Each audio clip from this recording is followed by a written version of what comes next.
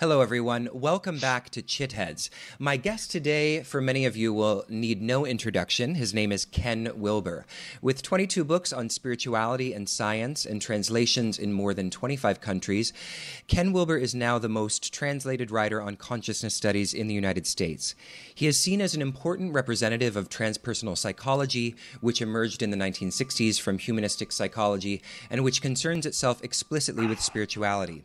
For the fundamental and pioneering nature of his insights, he has been called the Einstein of consciousness research. His debut, The Spectrum of Consciousness, from 1977, established his reputation as an original thinker who seeks to integrate Western and Eastern psychology. No Boundary, from 1979, which summarizes this work, is one of his most popular books. His core works, The Utman Project and Up from Eden, cover the territories of developmental psychology and cultural history, respectively. In his recent work, especially the voluminous Sex, Ecology, Spirituality, he has criticized not only Western culture, but also countercultural movements such as the New Age. In his opinion, none of these approach the depth and detailed nature of the perennial philosophy, the conception of reality that lies at the heart of all major religions, and which forms the background of all his writings. This fundamental work has been summarized, too, in A Brief History of Everything, from 1996. In his most personal work up until now, Grace and Grit, Wilber gives a moving account of his relationship with his second wife, Treya, who died of cancer in 1989. In a more recent book, One Taste, A Personal Journey of the Year 1997, he offers insights in his way of life and his spiritual experiences. He currently lives in Denver, Colorado. In 2000, he founded the Integral Institute, which is a think tank for studying issues of science and society in an integral way. So hello, Ken, thanks so much for joining me today. Well, hello, Jacob. Thanks for having me. So it's such an honor and a pleasure to talk to you today. I encountered your work many years ago when I was a student of Western philosophy, and I had, at that time, I had encountered Eastern philosophy somewhat while I was, had started my yoga practice, and I was sort of moving away from Western philosophy towards Eastern philosophy. So I found your reflections on Western philosophy particularly illuminating and inspiring, and I feel like you were one of the first people I kind of found who really did. Who was able to reflect on patterns in Western philosophy and critique them from a more expansive, we might say, Eastern philosophical perspective. So I'm looking forward to talking a bit about that today. But before we get into all that, I'd love to just hear a little bit about your own personal story and what led you to this work. Well, my upbringing and all of my early education was essentially in science. And I'd gone to Duke University in the medical program. And as soon as I got there, I just knew that I had no interest anymore in sort of just studying a kind of scientific worldview. Yeah. What had become really obvious is that it just didn't answer all of those stupid, idiotic questions that people tend to have. He just was silent. And so, who am I? Why am I here? What does it all mean? And then I started to get notions of, and I'm a sort of classic boomer, child of the 60s.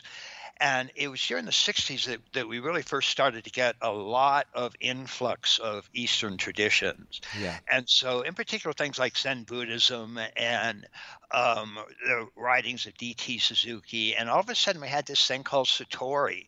And just the whole notion that there were different states of consciousness and those disclosed a different type of world fundamentally. And that these also opened onto territories that were referred to as your own true self, your original face, your real self, supreme identity, the great liberation, and so on. This is not your father's philosophy. This is really outrageous. And so I basically just started a very intense, very sort of obsessive study of Eastern and Western traditions. And by Western, it was just sort of everything. It really just was a crash course in philosophy, psychology, psychotherapy, and how all of that fit with the various Eastern traditions. And then, of course, that opened me up to the idea that there were some traditions in the West that were contemplative traditions, and so we could start to find some general similarities between those and things like Zen or Vedanta or Taoism and so on. And that sort of came around to what was generally at that time referred to as the perennial philosophy.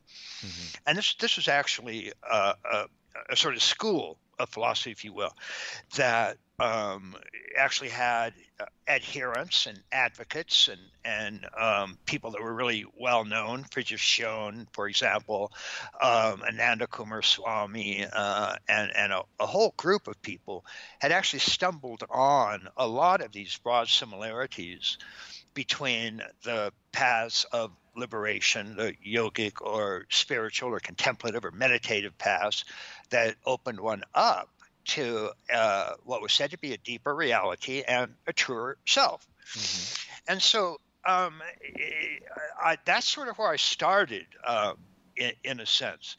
And the biographical note that you gave earlier isn't up to date in one sense. Okay. That is what I started to see in the perennial philosophy was that there were things that just really were actually left out of the perennial philosophy that needed to be put in. Mm-hmm.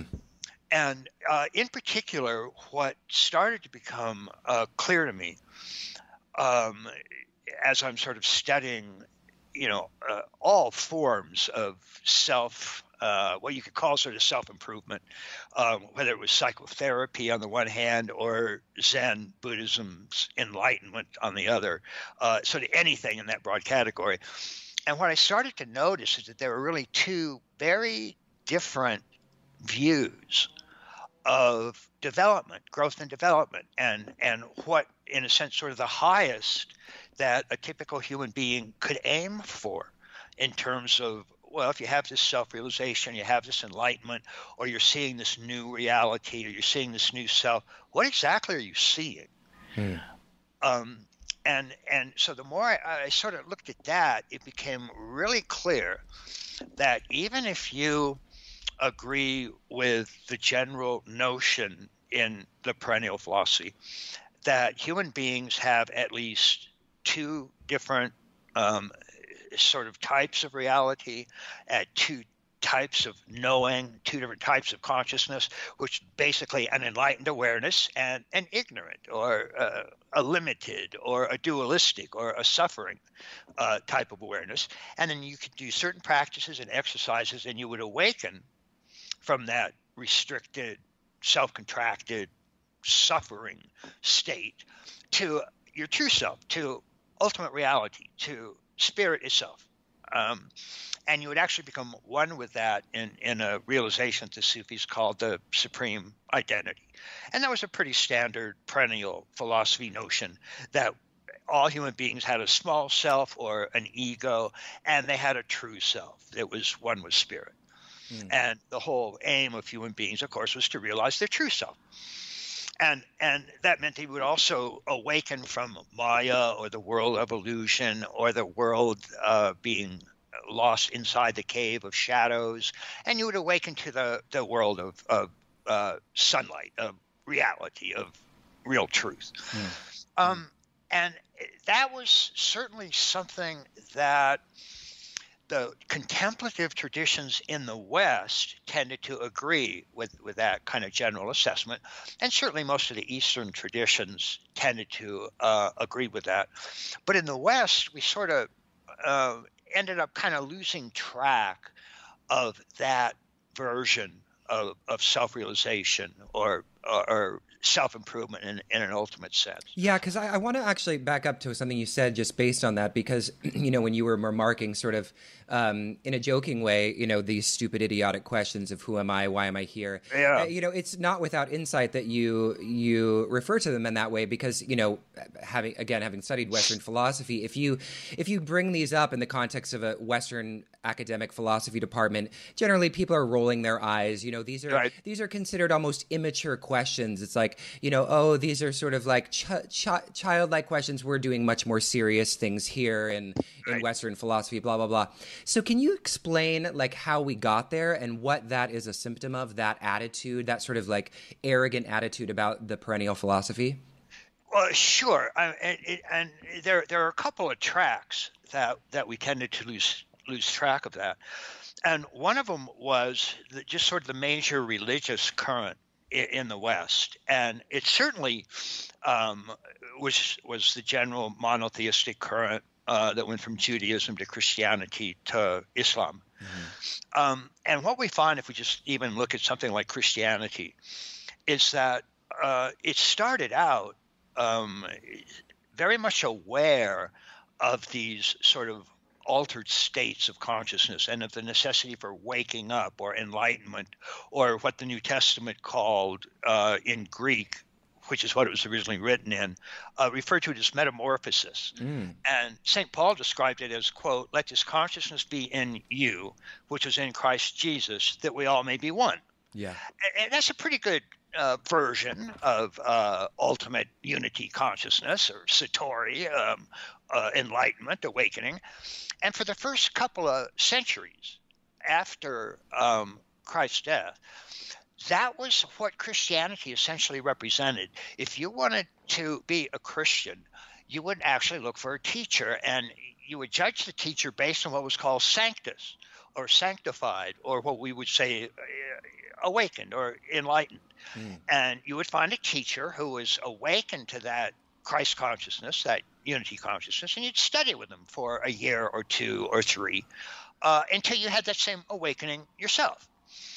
And then that was sort of what Aristotle called the summum bonum. That was the greatest good of a human being, was to realize that groundless ground of all being. And that was the realization that Christ had apparently had, and that was the realization that you could have too. Mm-hmm. And that was essentially, at that point, that was roughly in line with what would be called the perennial philosophy. It sort of fit into most of those essentials. And the problem was, as the West continued to develop in its own way, is that the Catholic Church became sort of more and more powerful. And according to the Church, it was sort of, quote, "Nobody comes to salvation except by way of Mother Church." Hmm. And that started to become a little bit problematic, because these mystical experiences, these states of unity and satori and enlightenment and unity consciousness, have a nasty habit of going straight from God to you. Hmm. They bypass the Church. It's kind of nasty of them, but they do. And the Church became increasingly suspicious of mystical forms of spirituality. And so it started to promote, since if you sort of look at let's say Gene Gepser's broad stages of human growth and development, where he saw them moving from an archaic stage to a magic stage, to a mythic stage, to a rational stage, to a pluralistic, to an integral stage, which is where we are today, with higher stages yet to come. But this was generally during the great sort of mythic era. And what the Church started to define as authentic spirituality turned out to be a mythic interpretation of this Christian unity state. And by mythic, we don't mean any really deep metaphors with great transcendental meaning. Most myths, when they first emerge in human awareness, James Fowler actually calls that stage the mythic literal. Mm. Because what it means is we take the myths to be literally true. Right. So there's nothing profound about it. Moses parted the Red Sea. It just meant literally Moses stood next to the Red Sea and he parted the waters, and the Israelites walked across on dry land. That's what it meant when it was originally written. It didn't mean that you were going to find your true self or anything like that. So God really did rain locusts down on the Egyptians, and Lot's wife really was turned into a pillar of salt, and Lao Tzu really was 900 years old when he was born. It's kind of on and on and on, and that's just sort of the mythic literal stage of development. Human beings go through that stage in their own development today. It's usually from around ages 6, 7, 8 or so, up until adolescent, when more rational modes tend to emerge. But the church was promoting this sort of mythic literal version. And so what you have with things like the Nicene Creed and the Apostles' Creed and stuff like that, which started to become the major form of spiritual awareness around the 3rd century, you were a Christian if you subscribed, if you agreed with those mythic literal beliefs, not if you had an awakening, right? But if you simply believed in the myths.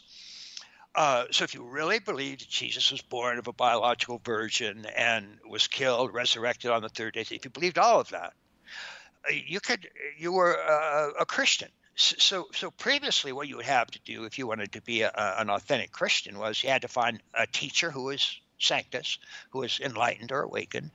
You had to study with them for 1 or 2 or 3 years until you yourself had an awakening to this ultimate ground of being and this truer reality and truer self. And then you could legitimately call yourself a Christian. And that would take several years. Now what had happened with this sort of switch over to this mythic literal view is that you could go in the morning to a Christian teacher, a minister, or a bishop, or anybody who was recognized authority, and say, I want to be a Christian. They say, fine. You read the Apostles' Creed. They say, if you agree with that, sign on the bottom line. And you sign on the bottom line. Okay, that's it. You're it. And if there was ritual, it was, okay, well, we're going to dunk you in water, and you're going to be baptized, and that's sort of the only ritual you need. And we're going to give you some wine and bread, and that'll do it. And so with those couple of rituals, within a day or two, you could be an authentic Christian, which means you'd be just as idiotically stupid as you were before you were a Christian. Yeah. And in some ways stupider, because now you're really believing some what are really just myths. I mean, Zeus isn't really there, Apollo isn't really there, Aphrodite isn't really there, and neither is Jehovah, not in that sense. So that became a real problem. And as the West tended to unfold, we really started to get fewer and fewer schools or disciplines or even organizations that really became aware of this fundamental waking up capacity that human beings have available to them. And as we continue to look at sort of the relative side of unfolding, Gene Gebser's stages, those archaic to magic to mythic to rational to pluralistic to integral, those refer to the relative self. The true self doesn't go through those stages.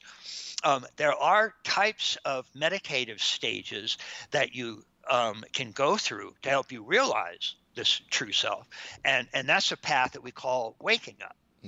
But this other path is what the relative self, in a sense, the ego. What we found is that the ego itself grows and develops. It goes through various stages of development and unfolding. And those stages, we've got an enormous amount of research on the stages that human beings in today's world go through. And because almost all Western psychologists are not tracking states of waking up, they basically aren't really aware that human beings have that capacity of a satori or a moksha or a metamorphosis or an enlightenment or an awakening. And so it's not part of any major psychological model in the Western world. And so, but what they did do was very, very carefully look at the stages of development that human beings go through, when they're not doing awakening or enlightenment or waking up or any of those. And these models, there are several dozen of them. Some of them have been tested in over 40 different cultures, including Amazon rainforest tribes and Australian Aborigines and Mexican workers, Harvard professors, and there are no major exceptions to those stages. The relative self does indeed grow, develop, and evolve. And those stages, although there are a lot of different models, and there are also a lot of different intelligences that grow and develop. There are probably upwards of maybe a dozen. They're called multiple intelligences. And these are all part of the relative mind and the relative world. So it's not something that you're going to get by studying Zen or studying Vedanta or studying Christian contemplation or anything like that. You actually have to study the relative self and put it through various tests and analyze the results and everything in order to find out what's going on with a relative self. But multiple intelligences mean that in addition to cognitive intelligence, we have an emotional intelligence, a moral intelligence, an aesthetic intelligence, an interpersonal intelligence, linguistic intelligence, mathematical intelligence, about a dozen of those. And what's interesting is that although each of those are very different, all of them go through essentially the same levels of development. And so those multiple intelligences are often called lines of development. And all of them go through essentially the same levels of development.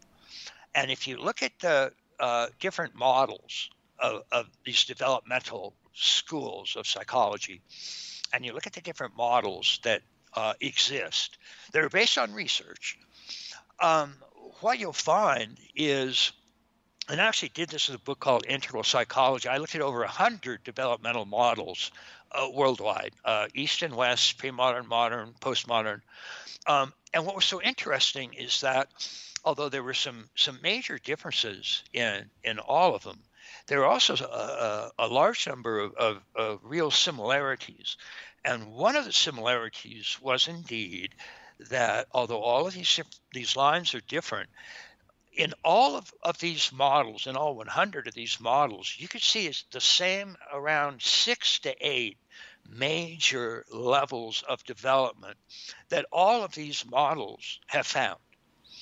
And they are indeed similar. One version of this 6 to 8 levels of relative self-development or relative cognitive development or relative moral development and so on. In other words, this doesn't involve waking up or enlightenment or anything like that. That's a different path. That's called waking up. This is a path we call growing up, because this has to do with relative developmental growth and development. And one version of those, indeed, were the names that Gene Gebser gave. And those were, again, archaic to magic to mythic to rational to pluralistic to integral. And so what was so interesting about those stages is that the more we started studying them, the more we found that if you sort of looked at the way human beings as a whole have maintained that you can indeed improve yourself, or that you can discover a higher, truer, better self, has really come down to these two major paths. There's a path of waking up and a path of growing up. And what's so interesting is that none of those schools, none of the paths of waking up and none of the paths of growing up are aware of each other. In other words, there's not a single system in the world that explains and advocates both growing up and waking up. It's one or the other. And we simply don't find any examples anywhere of both of these. Now, this becomes a problem because the more we actually, first of all, realize that there were these two very, very different types of development that human beings had available to them, and the more we realize that this had never been realized before in all of our history, then the more intriguing these types of self realization or self improvement in the broadest sense, or self awakening, exactly what they were doing became really, really intriguing. Why had nobody realized that both of these were present? Why was only one and not the other ever advocated by any major school of philosophy or psychology or sociology or religion, East or West? So that it became really an intriguing issue. And what we've learned about these two paths, waking up and growing up, really constitute one of the major breakthroughs in understanding that human beings have had about reality and their own position in it, and their own condition, their own nature, their evolution throughout 14 billion years of evolutionary unfolding. So this has become a really extraordinary discovery. And one of the real problems when you don't have any school that's aware of both of them at any time, anywhere, is that the more we realize what was actually happening with growing up and what was happening with waking up, is that most of the schools of the perennial philosophy distinguish between what they call the two truths, Doctor. There's an ultimate truth and there's a relative truth. Right. And relative truth is something that science would discover, for example, or multiple intelligences, those kinds of things having to do with the relative realm. Whether you're awakened to it or not doesn't matter. It's still sort of the realm of Maya, or Maya seen apart from spirit is considered to be the world of illusion or deception. And what the two truths would say is that so if you ask in terms of relative truth, what is water made of? Then relative truth would say, well, water is made of 2 hydrogen atoms, 1 oxygen atom, something like that. And yet if you ask, well, according to ultimate truth, what's water made of? Well, according to ultimate truth, water is made of spirit, or absolute Godhead, or ultimate reality, because that's the ground of all being. But you can't simply say that as a logical deduction or a rational conclusion. You actually have to experience it. It's a direct, immediate awareness. And if you don't experience that, then anything you say about it is going to be beside the point. Right. And this is sort of was made really clear with Nagarjuna's whole Shunyata philosophy, which gave rise to Mahayana Buddhism, and focused on the whole notion of emptiness. That essentially any concept you use makes sense only in terms of its opposite. Right. But ultimate reality doesn't have an opposite. Therefore, you can't think your way into ultimate reality. It's more like judo or even baking. It's an actual practice. It's something you do that changes your awareness to a different state of consciousness. And in that changed state, that's when you will see this ultimate grounded being, or that's when you'll become aware of it. And so we have these two truths. We have this sort of ultimate truth, and we have relative truth. And what it turns out is that waking up involves the types of practices or exercises or stages that you'll go through in order to realize an ultimate truth. And growing up involves the relative stages you go through in relative reality. And so both of those are true in the sense that both of those truths exist. But the more we started looking at these models of growing up and what was really involved in growing up, and the more we looked at waking up and what was involved in that, and given that waking up was always claimed to be to some sort of ultimate reality, some sort of ultimate ground of all being, some sort of ultimate truth. And then relative reality didn't say, oh, we're only dealing with relative reality. They just weren't aware of ultimate reality. That's sort of what relative stuff does. It's called ignorance, and you're just unaware of it. Yeah. But it turns out, and even the perennial philosophy would end up agreeing with this. It turns out, though, that these two truths are non-dual. In other words, ultimate emptiness and relative manifestation or form are not two.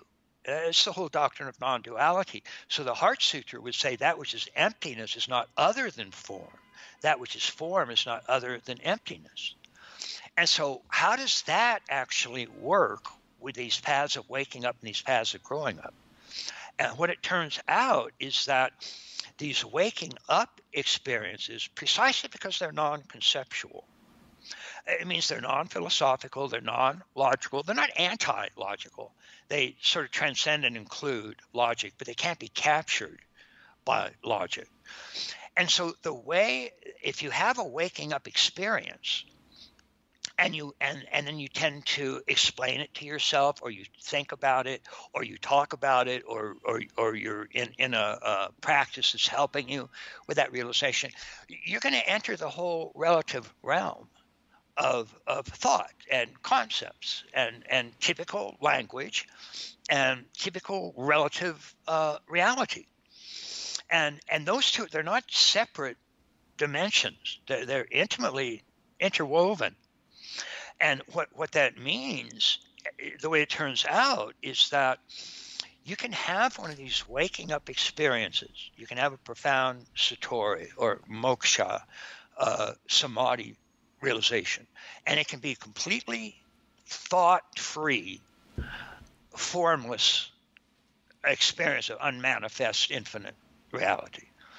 But as soon as you come out of that state, and as soon as you start thinking about it at all, as soon as you start explaining it to yourself at all, as soon as you start thinking about it at all, you've entered the realm of relative reality. And therefore, you've entered the realm of growing up.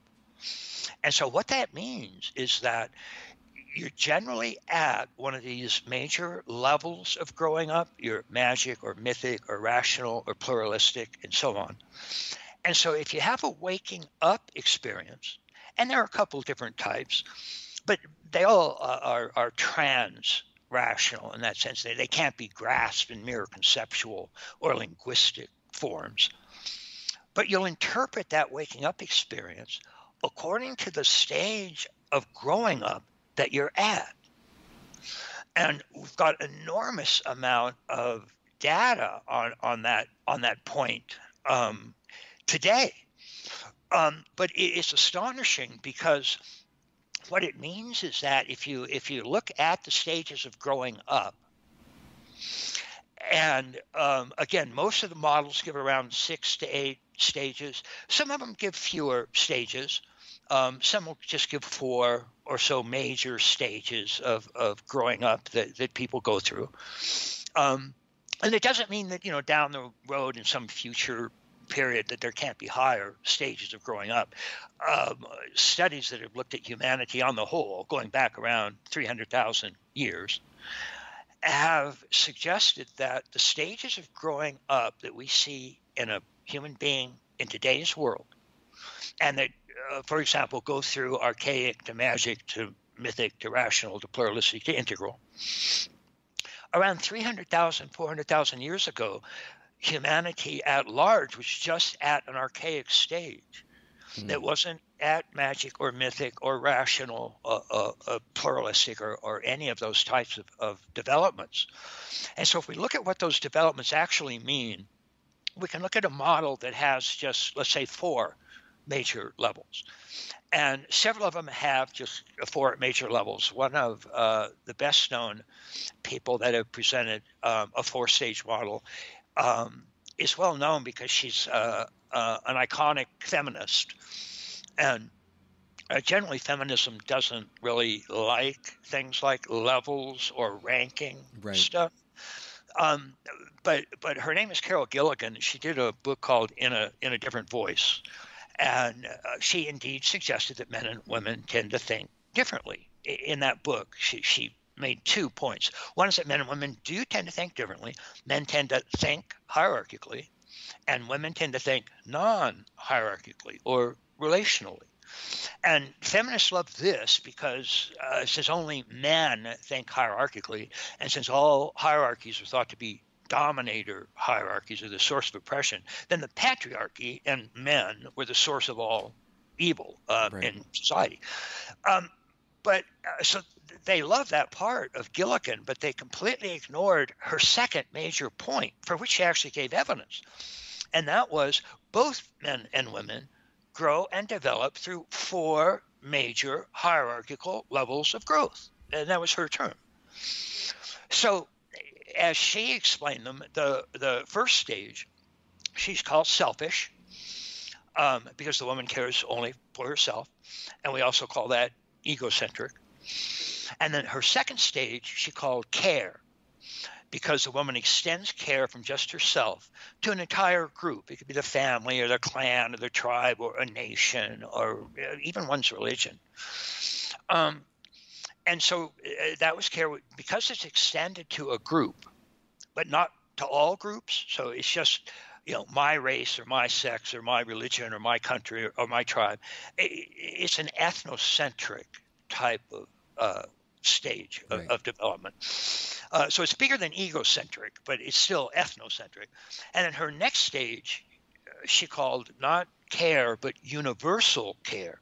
And it's at this stage that the woman cares for all groups, all human beings, regardless of race, color, sex, or creed. And so we also call that world-centric. And then her fourth stage she called integrated, because the woman tends to integrate both masculine and feminine forms of thinking. So even right there, if you just take those simple stages from selfish or egocentric to ethnocentric to world-centric to integral, what evidence has demonstrated, and since we knew to start looking for this, is that you can have a waking up experience at any one of those stages. But you'll interpret that experience according to that stage. So, for example, you can have somebody at an egocentric or selfish stage of development, and they can have this experience of being one with absolutely everything in love and bliss. But they'll think that they and they alone can have that kind of experience. And so some of them will even think, for example, that they are Jesus Christ. Yeah. And of course, our institutions are full of people that have those beliefs. Ram Dass actually had a brother who was institutionalized because of exactly that problem. And Ram Dass said, when you met him, but what was interesting about it is Ram Dass said you could tell when you met him that he had an authentic unity consciousness. He'd had a real satori. But he couldn't get that other people, including Ram Dass, could also have that experience. So that's a waking up unity state interpreted from an egocentric stage of growing up. And so if you keep growing, however, and you move up to the ethnocentric stage, and then you have this experience, let's say you're still a Christian, and you have this experience of Christ consciousness being one with the entire world in love and bliss, now you'll think that you can have that experience, and that's a genuine experience of Christ consciousness, but only if you accept Jesus Christ as your personal Savior. Because if you don't, I don't care what you think you're experiencing, it's not God and it's not Christ. I mean, you're clearly confused. So you can have, that's a waking up experience interpreted to an ethnocentric level of growing up. And of course, most of the fundamentalist religions in the world today come from this ethnocentric stage of development. And most of them believe that. Most of them do not. I mean, a certified Muslim does not believe that a Buddhist can get into heaven. Right. It's just not going to work. And so that's a real problem. And it's also because at this stage of human evolution overall, even though people were having waking up experiences, they were still at an ethnocentric general stage of development. And so things like, even though the world's great religions were being laid down around the world, it was still at this ethnocentric, mythic, literal stage of development. And so every great world religion tended to be born in this ethnocentric period. None of them objected, for example, to slavery. Mm-hmm. So St. Paul says to slaves, obey your master and worship Jesus Christ. Christian and Buddhist monasteries had slaves. 1 out of 3 citizens in Athens, home of democracy, were slaves, and nobody cared. Humanity didn't universally object to slavery until the next major stage of growing up, which was the world-centric stage. Mm-hmm. And that happened only about 200 years ago. Right. And it started in the West. And in about a 100-year period, every major rational industrial country on the face of the planet outlawed slavery for the first time in our entire history. So even though we had those waking up experiences going on, even though you could be an enlightened Christian, you had no trouble with slavery, nor did you have any trouble with sexism, racism, misogyny, or untouchables or anything else like that, because that's the way the ethnocentric stage thinks. And so even though you're having a waking up experience, even though you're enlightened, you're ethnocentrically interpreting it. Mm-hmm. And so if you then go on to a world-centric stage of development, then all of a sudden Jesus Christ is no longer the sole Son of God.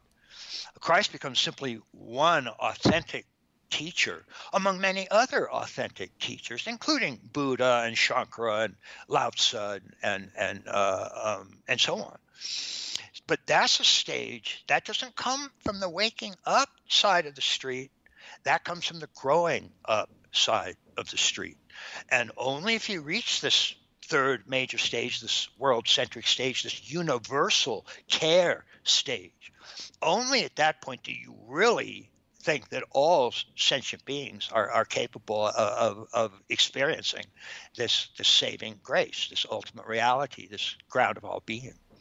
And then, of course, you can still look at the fourth stage as being integral or integrated, which means it sort of understands all of the previous stages. And when we look at these higher stages in more detail, as part of the 6 to 8 major stages of development, the higher 2 stages are generally some version of what's called integrated or integral stages. And what sets them apart is all of the previous 6 stages think that their values are the only real values in the entire world. And everybody else is wrong, infantile, goofy, or just, idiotic. But as soon as you get to the 7th stage out of 8 stages, which is the first integral stage, all of a sudden it thinks that each of the previous stages is important and significant. It has something to tell us. If for no other reason, then all of them are stages in our overall growth and development. And you can't delete stages of growth, just like you can't get rid of, 5th, 6th, and 7th grade. Right. And just go from 2nd to 8th. Yeah. So what we're seeing is we've got this growing up path. It is in the relative world of form. But remember, emptiness is not other than form, and form is not other than emptiness. And the way that they're not totally different is that no matter what degree of waking up you have, you will interpret it according to the stage of growing up that you're at. And sorry, stunning. Go ahead.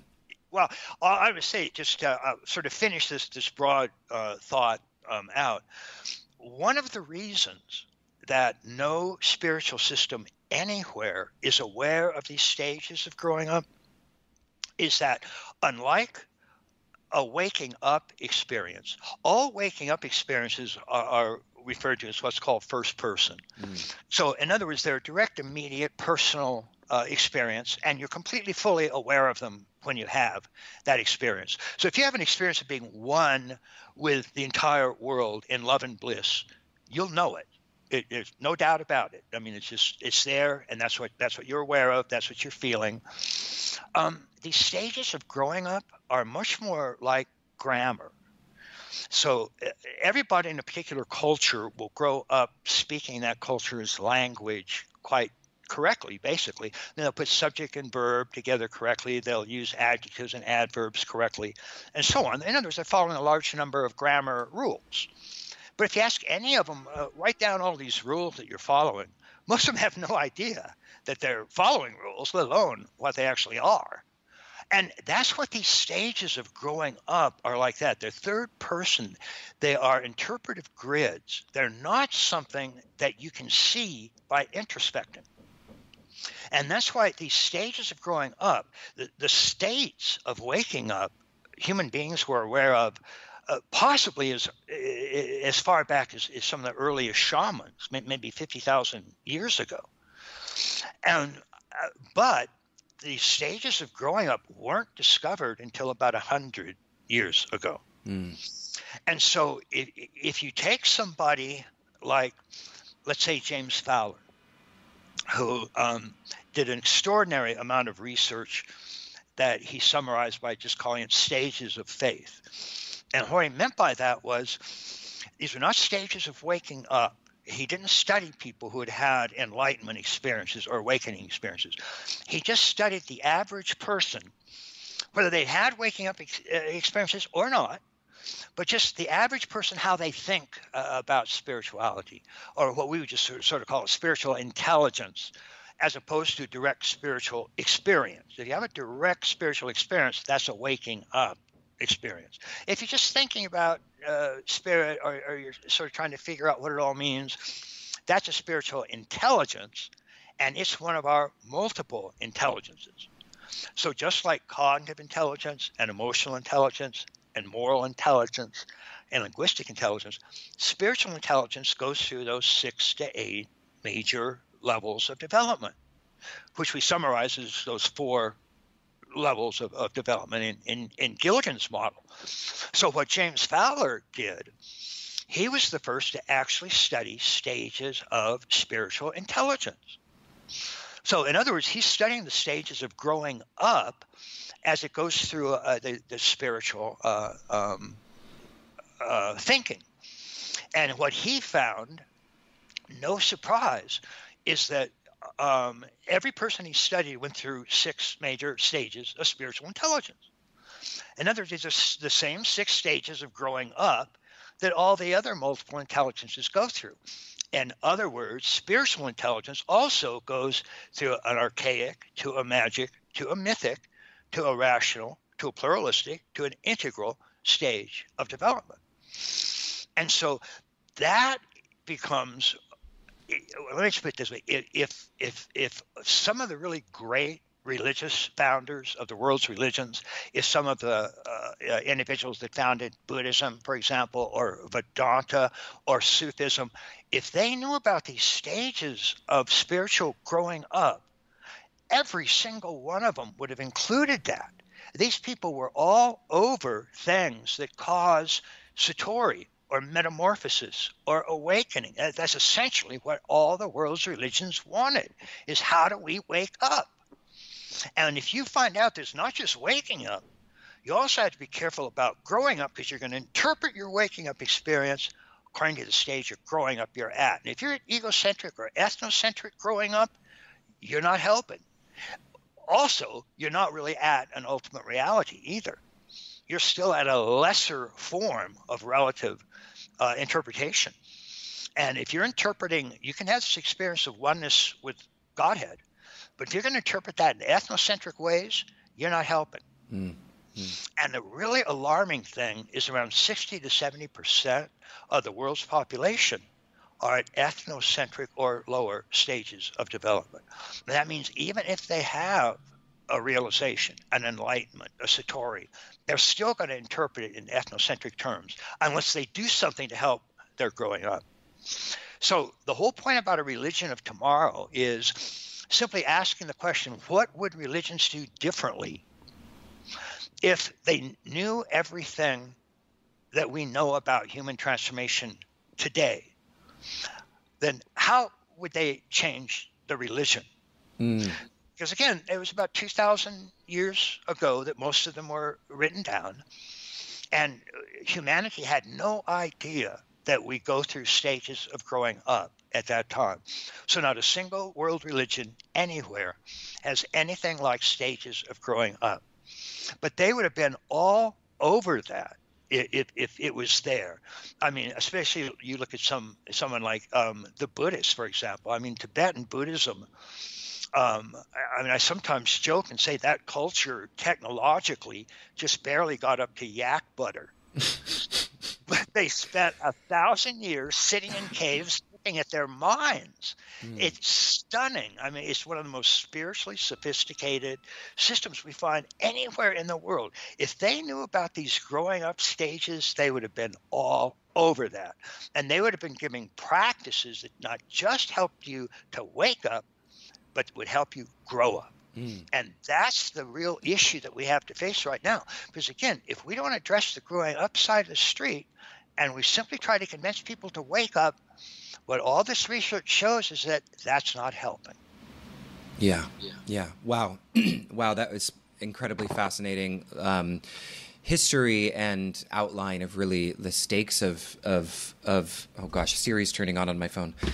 the stakes of this development. So thank you so much for outlining it. And I just want to kind of, highlight how important I think this point is because what you're sort of saying is that generally the idea has been, at least the way that I've noticed it, is that people sort of assume that if you have a waking up experience that you're going to grow up automatically, that's actually a process of growing up. And so you see it across the board, like people who are having like really rich meditation practices, but then they leave their meditation and they're assholes. Right. I mean, it's exactly. It's a very familiar story. And so I really appreciate you like making this distinction, and I think it's such an important point that your dualistic understanding is going to write its own story about that non-dual experience. And right. And so we went on this call to talk about the religion of tomorrow, and that's sort of where you ended up at the end of your explanation. So I just want to emphasize to the listeners that we're talking about Ken's recent book, which is a massive tome. I'm holding it right now, of some almost 800 pages, called "The Religion of Tomorrow: A Vision for the Future of the Great Traditions," and of course, Ken goes into incredible detail regarding all of the things that he's just talked about.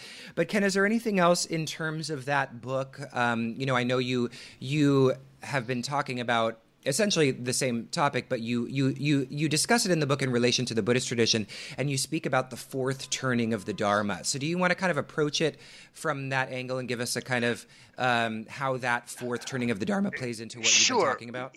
Yeah, sure. One of the things that started happening essentially in the 60s, when I first started writing, and when we had the initial influx of the Eastern traditions, and that sort of really made us aware that there was something else going on with religion that was it just wasn't in our you didn't get in Sunday school. I mean, there was some really important shit going on, and it wasn't just mythic, literal nonsense. About God raining locusts down on Egyptians and stuff. I mean, so it really blew us away. And particularly when D.T. Suzuki published a 3-volume set called Essays in Zen Buddhism, Heidegger read that and said, if I understand Suzuki correctly, this is what I've been trying to say in all my writings. Amazing. The historian Lynn White said the translation of Suzuki's writings into English will historically prove as important as the translation of the Latin Bible into English. I mean, it's that kind. It just stunned us. It's like we had no idea that was available, and then we really started kind of digging into our own culture, and looking back at some of the contemplative schools and people like St. John of the Cross and St. Teresa and Meister Eckhart and so on, and it's just a whole other world opened up. And when that started happening, I was essentially writing on that kind of thing. And this was a little over 50 years ago, and I wrote my first book when I was 23. but it really caught on, and it sort of created a sort of international group of people that were aware of some of these issues. And so, of course, they wanted to not only wake up, but they wanted to grow up. I mean, if these things were there and you know, both of them were so incredibly important, of course you wanted to include those. And then we would also just sort of look at, you know, what else have we learned about human beings in the past 2,000 years that if we knew 2,000 years ago, it would definitely be put into a religion because it was so important. Yeah. And certainly the growing up stages, it turned out to be one. Another one turned out to be another discovery that was only a couple hundred years old and essentially due to the modern West. And that was the whole psychodynamic unconscious, particularly associated with names like Freud and his inner circle of Alfred Adler and Carl Jung and Otto Rank and that crowd. But that was said to be, at least, you know, the way the West viewed it, one of the three major discoveries about human beings, along with Darwin and Kepler. So we just started calling that, which had to do with shadow work, we started calling that cleaning up. And it was also pretty clear that most of the world's great religions didn't know very much about shadow material. Right. They knew a lot about, you know, they would call things like defiled emotions or that, and they had ways that you would substitute healthy emotions for defiled emotions. They didn't really have an understanding about how you could take defiled emotions and repress those suckers. And when you did, it converted into a neurotic or even psychotic symptom, and then you're just in a whole nightmare of hurt and pain and turmoil. And so, of course, that would be important. And the more we learned about, you know, the shadow material and the psychological unconscious, the more we started to realize that that's very hard to separate from the whole religious dimension in general. Because not only do many people go into religion because they actually have shadow issues they're trying to work out, right? But also a lot of shadow issues themselves tend to show up as sort of religious dogmatic truths, and you really kind of go, okay, wait a minute, let's back up a little bit there. So we just started adding a few things like that. And with the understanding that any religion of tomorrow, if it's going to actually, I mean, if this is set in a context of, I would preface it by saying, for example, 11% of Northern European individuals, 11% consider themselves religious. And that's going down. Yeah.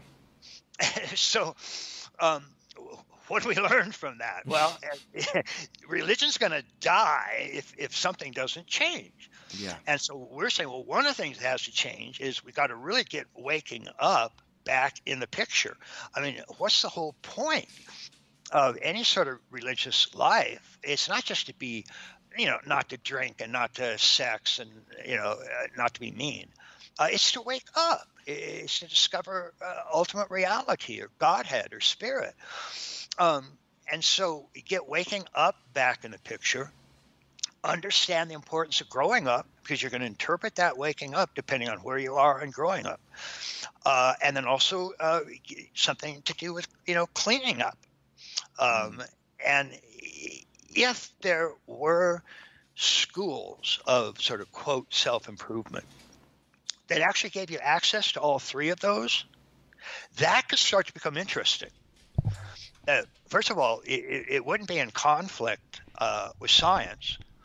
So you wouldn't have all these so-called new atheists like Richard Dawkins and so annoying. Hitchens, you know, running around and making fun of what mythic literal religion. How hard is it to really make fun of that? Exactly. They don't even think about waking up. And interestingly, the only one of that group that does is Sam Harris, because he's a practicing Buddhist and he never attacks Buddhism. Of course. So he doesn't really know exactly what's going on. But we wouldn't have that kind of conflict because that religious belief only happens at the magic and mythic stages of growing up. Yeah. Those drop out at rational and pluralistic and integral stages of growing up. So we wouldn't even have it in the growing up stages, not all of them, certainly not in the higher stages. So there wouldn't be the way most religion is in today's Western world. For educated people, it's something to ridicule. Yeah. You make fun of it. It's a laughing stock. Nobody takes it seriously, and it's essentially taken to be an extremely detrimental force on the planet. And there's a lot of reasons for understanding that. Most mythic, literal religions are ethnocentric, so they're not helping with human unity or solidarity or love. They're helping with human division and separation and even hatred. No surprise that over 90% of the really horrible terrorist attacks in the last 50 years have been performed by religious fundamentalists. Mm-hmm. It's not helping. So we really are going to have to just completely sort of rethink this whole spiritual dimension. Yeah. And what we've learned is sort of humanity on the whole has learned that what you want to do to have an authentic life is, at the very least, you want to wake up and you want to grow up and you want to clean up. Yeah. And if you do those, then honestly, that's our best guess to get you as close to ultimate reality as can happen. Mm. Let me ask you something. So do you think that it's important to reappropriate and rebrand the word religion rather than just throw it out and start over with something like, you hear this all the time, like spirituality, I'm spiritual but not religious. And so people sort of have, like, as you're saying, the word religion is sort of, rife with connotations of detrimental things that have been associated with the mythic stage of development, like you're talking about. So what is there an importance to revivifying this word in relation to where we are developmentally, or could we just as well use a different word? Well, you can go with your website and call it Chitology. But seriously, six and one half dozen of the other. People say I'm spiritual and not religious for a reason. Yeah. And the reason is that most of the things that are actually identified as religions come almost entirely from the mythic, literal level of growing up. And it should. I mean, any 6-year-old can reproduce most of those ideas. Mm-hmm. You have people that are, 40 years old teaching them. Something's really off about that. Not too many people want to actually identify with something like that. So we might just have to come up with a whole new God talk language. Right. It's kind of funny if you look at humanity on the whole. Because if you look at the stages of growing up, what most of the models include is that even though I said they had sort of 6 to 8 major stages or levels of development, and the highest level or two are generally given names like integrated or integral or something like that. But there are also, most of the models have a few even higher stages that a very rare number of people reach, but that will become apparently more common down the road. Just as at one time, almost all of humanity was at a magic stage, and then thousands of years later, most of them are at a mythic stage, and then with the Western Enlightenment, the rational stage came to the foreground, and then in the 1960s with postmodernism, the whole pluralistic relativistic stage came to the foreground. So what these higher stages all look like, with almost no exceptions, are they're transpersonal, they're transrational, they're spiritual in a sense, but they're not anything like a mythic literal. Those are pre-rational.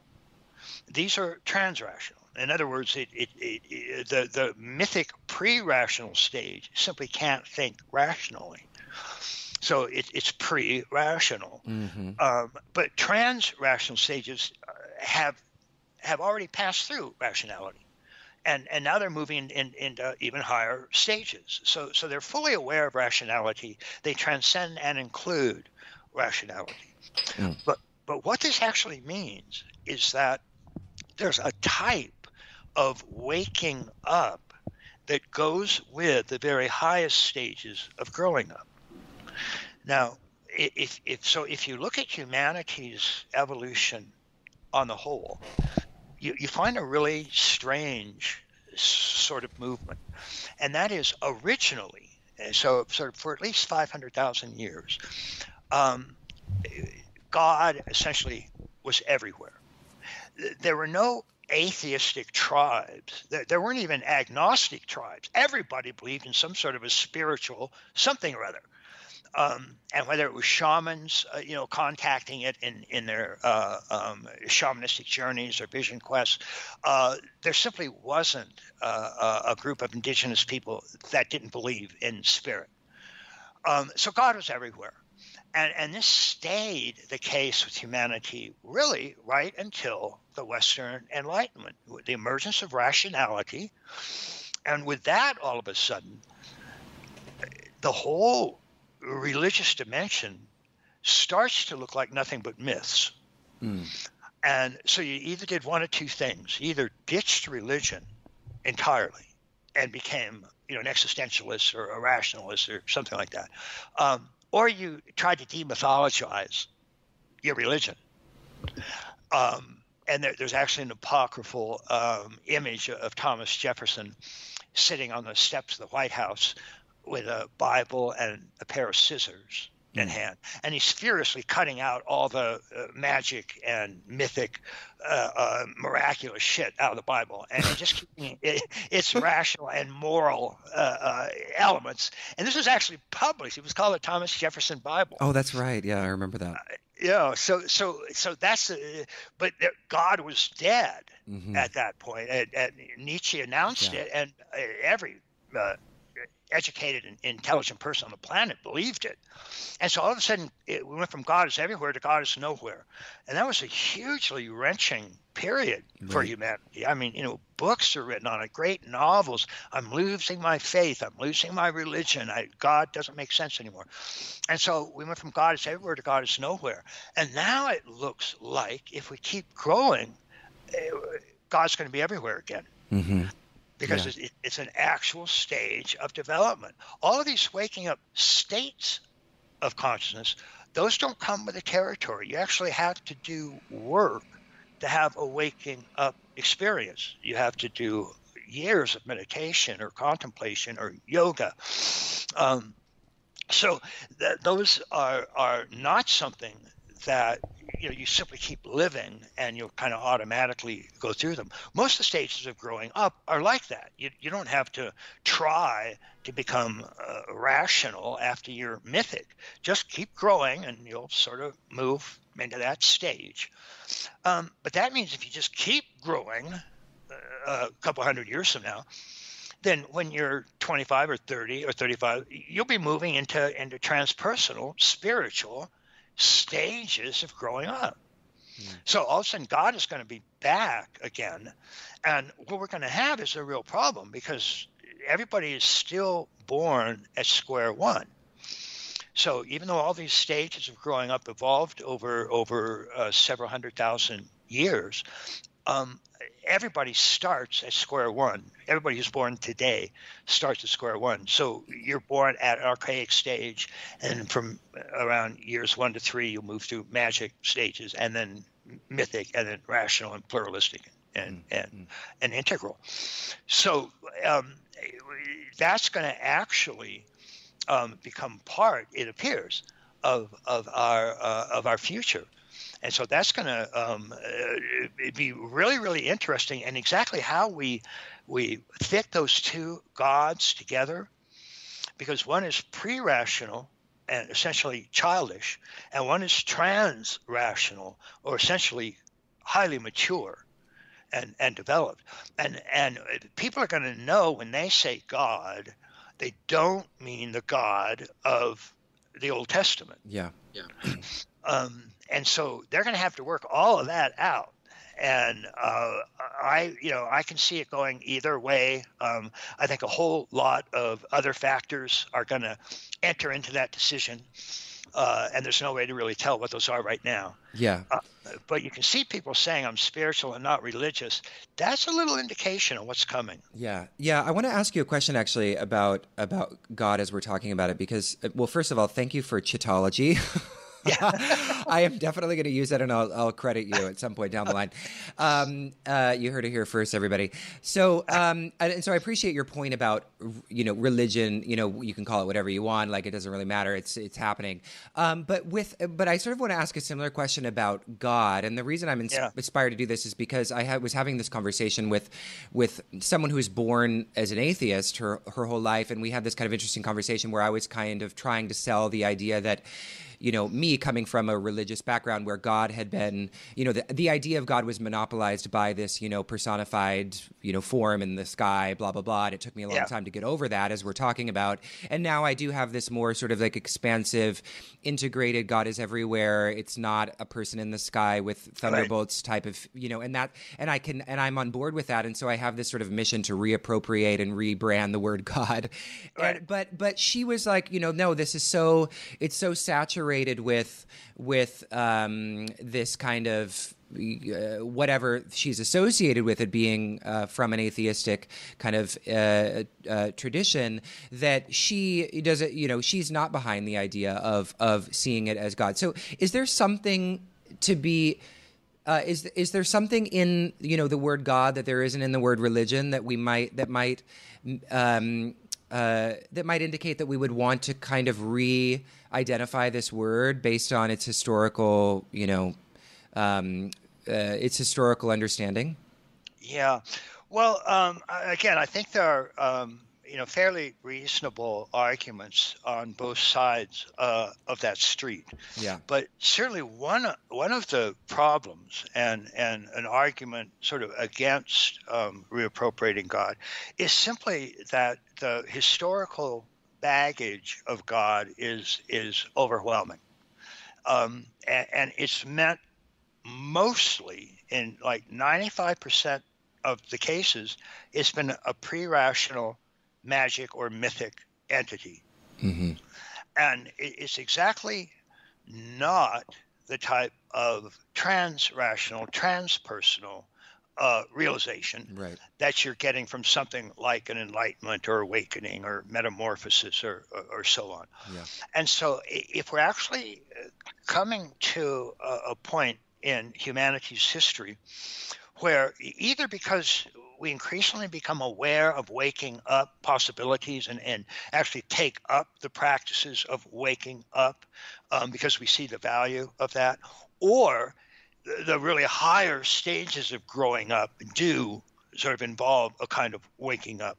But if either of those two versions of waking up come back so that humans in large numbers are talking about some sort of spiritual awareness, and what we really want to know is, let's say, for example, that artificial intelligence is getting to the point where they're starting to download types of consciousness into computers. And it's kind of an implicit faith of Silicon Valley that's the way we're going. And so I always keep saying, oh, God, I know. Just be careful what stage of development you're at. Don't download, an ethnocentric or egocentric asshole stage and be stuck at that for the next 4,000 millennia. So at the same time, they might, start downloading types of God consciousness. And the whole point there would be, well, if we really had, let's just say, for sake of argument, that we call the pre-rational magic and mythic forms of God, we actually call those God, and then the trans-rational forms we call spirit. So we would actually have some very well understood ways to distinguish between pre-rational and transrational. Um, and since the pre-rational forms are also all pre-world centric, in other words, they're ethnocentric or egocentric. In other words, they're trouble. What we really want to make sure is that we didn't allow any of those to slip in to states that were idealized in the future. And so one of the things we want to do is make sure that you really were transrational and not pre-rational, and therefore you really were in touch with spirit and not God. Yeah. And if that sort of became an understanding that we had, and the actual terminology started to reflect genuine ways that we distinguish between those states of awareness, and given how important they are in so many ways, then you could see, I'm saying something like I'm spiritual but not religious would actually be a way, would mean that somebody is, I'm developing into transpersonal stages of growing up. And so that could end up being important, and it could end up being an important way that people distinguished between them. Yeah. And so you can always sort of make that argument. And on the other hand, you can also argue simply that even though many, or even most of the people that have used the word God in the past were at egocentric or ethnocentric stages of development. In other words, they were racist or sexist or misogynist or something nasty. That nonetheless, there were many important ones that weren't. And certainly a whole lot of the founders of the great traditions weren't. And so you're really just sort of trying to establish a historical thread in terms of linguistic use. Yeah. And that's certainly possible.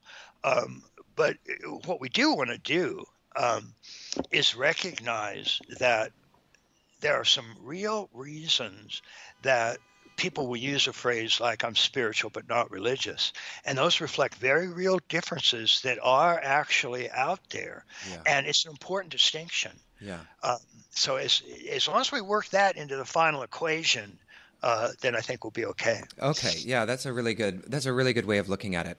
Okay, so now I want to segue into the last, sort of topic that we are going to talk about, which is related to this essay that you wrote following Trump's election, Trump and a Post-Truth World, which was subsequently then published as a book with Shambhala relatively recently. And I read through that, and it's really interesting. And so I guess it's a sort of a good note to end on, because for those listening, it might sort of sound like, it seems like it's all good news. We're evolving. Things are moving in this kind of increasingly expansive direction, but we have to move through these stages, blah, blah, blah. But for a lot of people listening, they might be thinking, well, we seem to be going backwards. All of a sudden we're at, the headway we've made has backtracked and on all of this. So, based on sort of what we're talking about, and just in the interest of time, because I do have to leave in 15 minutes to teach a private, unfortunately, what are based on our discussion, like what are the kind of key points to reflect upon when we're considering, what's happening with Trump and this seeming increase of ethnocentric kind of hatred? Right. Well,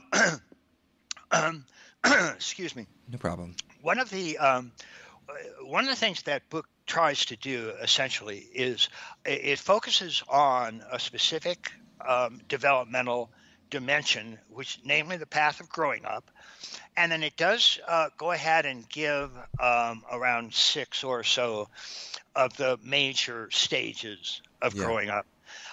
Because we have something that most people understand as the culture wars. Yeah. And what most people don't know about the culture wars is that although they sort of understand the kind of 3 major value systems that are at war with each other, namely there's a traditional value system often ensconced in a fundamentalist religion, for example, and it believes in family values, and it believes in God and country and so on. It's often very patriarchal, that is to say, sexist. It's often a bit racist and so on. But that's one set, and that does tend to be an ethnocentric set. And then another set is kind of the rational, scientific, modern set of values, and people kind of know what that is. And before the 1960s, those two values were kind of the main values that were at each other's throats. And Republicans tended to be sort of traditional, and the Democrats tended to be more modern and rational. And then in the 1960s, we actually added a third set of values. And as it turns out, these three values, the third set, by the way, which came into being essentially in the 1960s, was called the postmodern set. It's also known as multicultural. It values diversity and inclusion and all of those catchwords that everybody knows. And those three value sets, the traditional, the rational, and the postmodern, or the traditional, pre-modern, rational, modern, and pluralistic, postmodern, those happen to be three stages in growing up. And they are essentially what many developmentalists do is just looking at the stages of growing up, they notice that there's kind of a major shift in the very highest stages and the lower stages. And we mentioned this before, and that's at the higher stages that are often called integral or integrated, have an intuitive understanding of the importance of all the previous stages. And so that's why they're called integral or integrated or systemic. They're inclusive.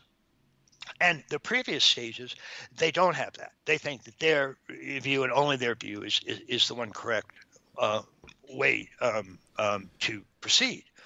So we have these sort of four value structures. We have the three main ones that are more or less understood by the culture at large: the traditional, pre-modern, the modern, rational, and the pluralistic or multicultural, postmodern.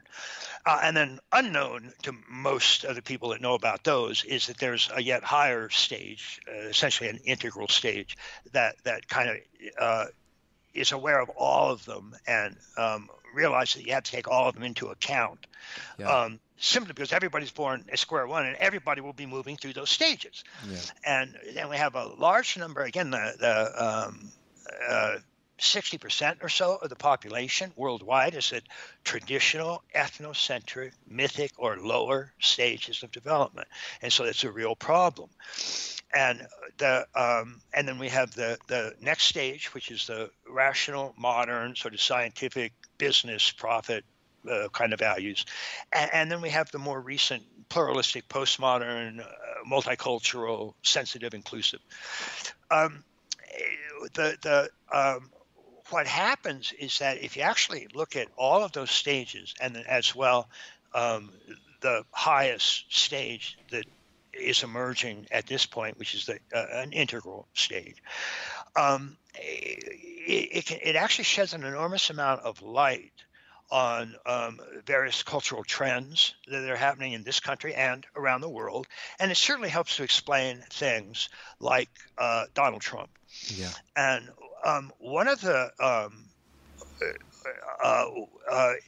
sort of background ingredients that's important to understand, and the reason that I call the book itself Trump and a Post-Truth World, is that this the sort of leading edge of cultural evolution for the last 40 or 50 years has been that postmodern, pluralistic, sensitivity, diversity, inclusiveness stage. It came into existence essentially, like I said, in the 1960s. And it just dominated humanities almost from the start. And it had a very different set of values than anything we had seen previously. And in particular, it started to understand evolution. It became aware of all of the different cultures that human beings have lived in, and how almost none of those cultures could agree if you actually put them all together, they're all sort of disagreeing with each other on what's ultimately true and really true. And so all of a sudden, truth just started to have no real meaning to these postmodern theorists. And so what we were getting from this, and this included all of them, this included Derrida and Foucault and Jacques Lacan and Bourdieu, and I mean, it's just on and on. Every single one of them, you could summarize what they were all saying just by saying there is no truth. Truth is a social construction. It's a fad. It has no more actual reality or importance than, let's say, hem links or taste in food, or and so this whole notion. Now, what they were actually doing is they were on to an important truth, which is if you just sort of say, okay, everything evolves. Well, if you really mean everything evolves, then that means the notion of evolution that also evolves, that's going to change too. So also, really everything is just kind of thrown up in the air if you're going to say that. And if you are going to say that, then how do you really decide things like what's a morally good thing to do, what's an aesthetically good thing, what's an actual truth versus a false kind of thing to say? And unfortunately, most of the postmodernists screwed that up bad. And it just turned in to a very negative deconstruction. And what they used that sort of viewpoint to do wasn't to go back and find some common patterns in our evolutionary unfolding, which, by the way, a small group of people did, and they called it genealogy. And that's sort of the group that I would have much more in common with that group. But the vast majority of them simply used that notion to say, therefore, there is no truth. It's all made up. Yeah. It's just nothing but a social construction, and all of that changes. And most of those things, because they're not grounded in truth, most of them are grounded in sexism or racism or imperialism or colonialism. I mean, on and on and on. You can't say anything good about today's world because it's all the result, not of truth, but of unfolding nastiness and mean-spirited impulses. And that's what sort of postmodernism left us with. And since there was no truth, it really evolved into narcissism and nihilism. And my general point is that evolution can't have a leading edge that is driven by narcissism and nihilism. Yeah. It has no idea what even forward means. Yeah. And because of that, it falls apart. And so what we see with Trump is he was what the leading edge of evolution started sending out, in a sense, was a series of SOS vibrations. It's like, okay, something's not working here. This is falling apart bad. All around the world, we're finding people that are regressing into earlier and earlier and lower forms of culture. We're not driving towards an increase in unity and solidarity and love. We're devolving into tribal sets and geopolitical factions, and most of the world is warlords fighting other. I mean, it's just falling apart, and it's falling apart in large measure because nihilism and narcissism will not take a leading edge for. If you're actually going to try and lead using nihilism and narcissism, nihilism won't let you see anything, and narcissism will only let you see yourself. Yeah, and that's no way to lead. That's not a that's not a leading edge. That's a broken edge. And so what we start to get are these strange signals that are sort of anti-broken green. In other words, the very leading edge of evolution itself is saying, get me out of this broken green. We have to route around it. And that's what you find, in a sense, if you just sort of look at evolutionary unfolding. When it hits obstacles, it routes around them. That's sort of what it does. That's why things keep getting more whole, more complex, and more conscious. I mean, we've gone from quarks and atoms to the sonnets of Shakespeare. I mean, it's pretty amazing, actually. Mm-hmm. So all of a sudden, you have somebody like Donald Trump, who, not for any reason that he himself understands, but he's insulting every sort of dogma of the traditional postmodern leading edge. He's anti-political correctness. He comes on as misogynistic. He comes on as sort of hidden racist, hidden sexist. I mean, all of the things that would alarm Green. Yeah. Donald Trump sort of embodied. And so much so that because he, in a sense, riding that current of anti-greenness that was coming off evolution's leading edge itself, he actually rode those currents. He himself, nor none of his followers, and certainly none of Hillary's followers, thought that he had a chance of winning. And that's because nobody was tracking this hidden morphic field, which was just essentially anti-political correctness, anti-broken green, anti-postmodern, which was everything Trump was. If you look at all the stages of development that Trump activated, so he activated some that were egocentric and some that were ethnocentric, but all of them were anti-postmodern. He wanted to increase the military. He wanted to close the boundaries. He wanted to stop world trade. It was just an ethnocentric smorgasbord. Yeah. And that's my point. Is just if you look at the overall evolutionary unfolding that we see going on, you can start to see where the leading edge itself was contributing to this. Yeah. And that's sort of kind of almost the only way that really makes a lot of sense into how the hell somebody like Donald Trump is the president of something like the United States. And so that was it. I just sort of jotted that down in about 100 pages and put it online, and the damn thing went viral. So Shambhala got a hold of it and said, okay, we sent it to some readers and sort of got the highest feedback of anything we've ever done. So we're going to try and bring it out in the quickest we've ever brought a book out from beginning to end was 8 months, but we want to do this one in 3 months. Cool. And so I went, okay. So usually I get a book back from them and I have 3 or 4 weeks to turn it around. This time I had 2 days to turn it around. And they brought it out in 3 months. And it was kind of funny because The Religion of Tomorrow had just been released. Yeah. Yeah. And so I've got both of these out now, and obviously some quite different crowds are interested in each. Although most of the people that are interested in The Religion of Tomorrow, like yourself, are also interested in the Trump book because they're big-minded people. They're interested in all these things. So.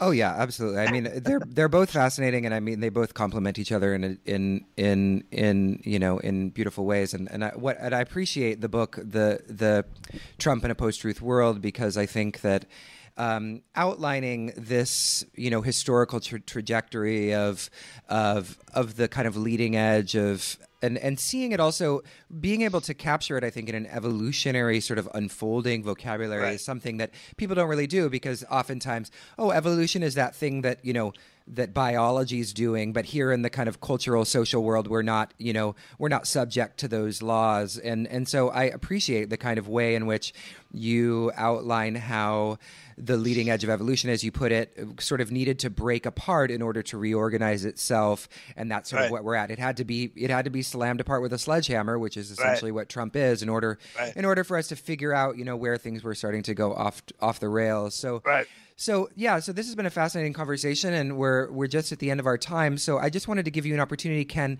while we're still on the line, if you want to share if there's anything coming up that, in any, I don't know if you're presenting or doing workshops or any kind of retreat or something like that you might want to share with the listeners. Well, I'm always working on the next book, and in this case, it happens to be a book on integral tantra, essentially means sexual paths to spirituality. And given the sort of years of research that I put into East-West stuff and human growth and development and all of that, certain interesting, somewhat novel notions about Tantra have become increasingly apparent to me. I think they make a lot of sense, and to the extent I've explained them to other people, they're very impressed, or they enjoy it a lot. So I'm in the process of working on that right now. We'll be bringing out a course, a web course at integrallife.com, and then I'll be turning it into a book. So that's yeah. So about when will that be published? Do you have a publish date for that yet?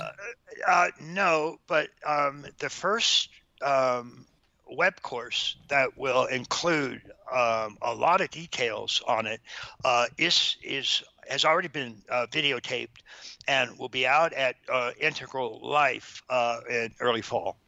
All right, excellent. So we'll point people there, and I'll put that in the show notes, integrallife.com. And are there any other websites that people can find you at, Ken? At Integral Institute and at Ken Wilber. But both of those tend to be a little bit subordinate right now. We're redoing both of those websites, so the main one remains at Integral Life. All right, excellent. Well, this has been such a fascinating conversation, Ken. Thank you so much for sharing your time. You bet.